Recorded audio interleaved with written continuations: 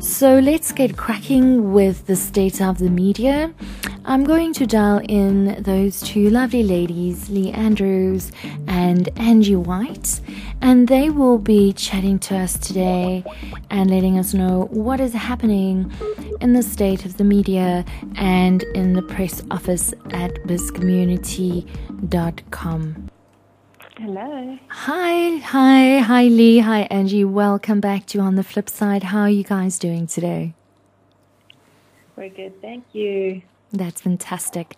Shall we kick off? I was just doing a little bit of an introduction, Leigh, before we got going. Let us know what is happening in the media and in the news on bizcommunity.com.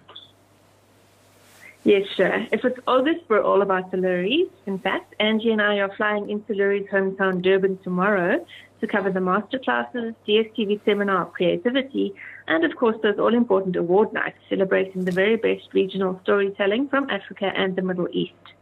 Keep your eyes peeled on our social platforms for updates as they happen, and remember to visit the special section on site at bizcommunity.com/Lurie's Creative Week for all the news, interviews, and overviews. We'll mention the big winners in our next State of the Media broadcast, but for now, let's hit rewind. Some of our biggest news last month was in the radio realm, with DJ Fresh fired by the SABC with immediate effect after a listener's complaint about a Zulu word he used in his breakfast show on Metro FM. Fresh has apologized to social media and since joined the ranks at 94.7 as Drive Time show host. Then the Star newspaper made headlines after publishing a blank cover on the 24th of July. This formed part of online marketing strategy Mediology's launch of their client, Japan Tobacco International's independent research about the inefficacy of unbranded plain cigarette packaging.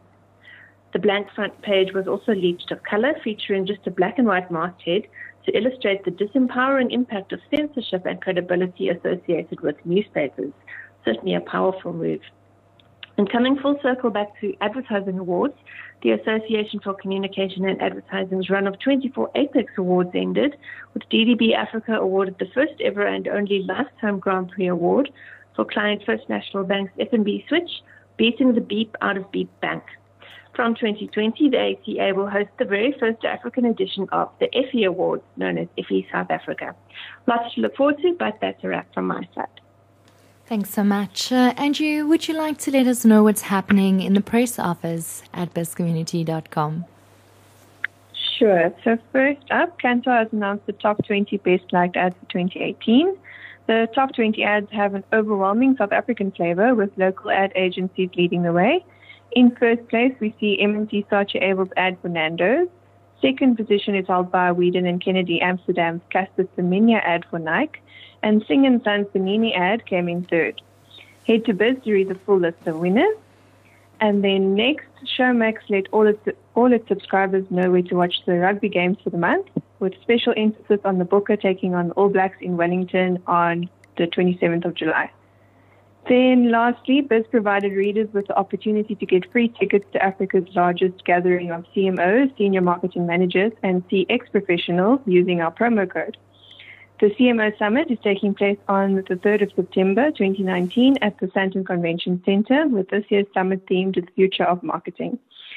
And of course, for more information on any of these stories, especially to get those free tickets to the CMO Marketing Conference, or if you'd like to find out how to get your news featured, email sales@bizcommunity.com or give us a call on 086-081-2000. And that's it for me. Fantastic. Thanks so much for your updates, and look forward to the next one in September. We'll probably do that again in the second week of September, guys. Thank you so much for joining us again on the flip side for the state of the media for the month of August, brought to you by bizcommunity.com.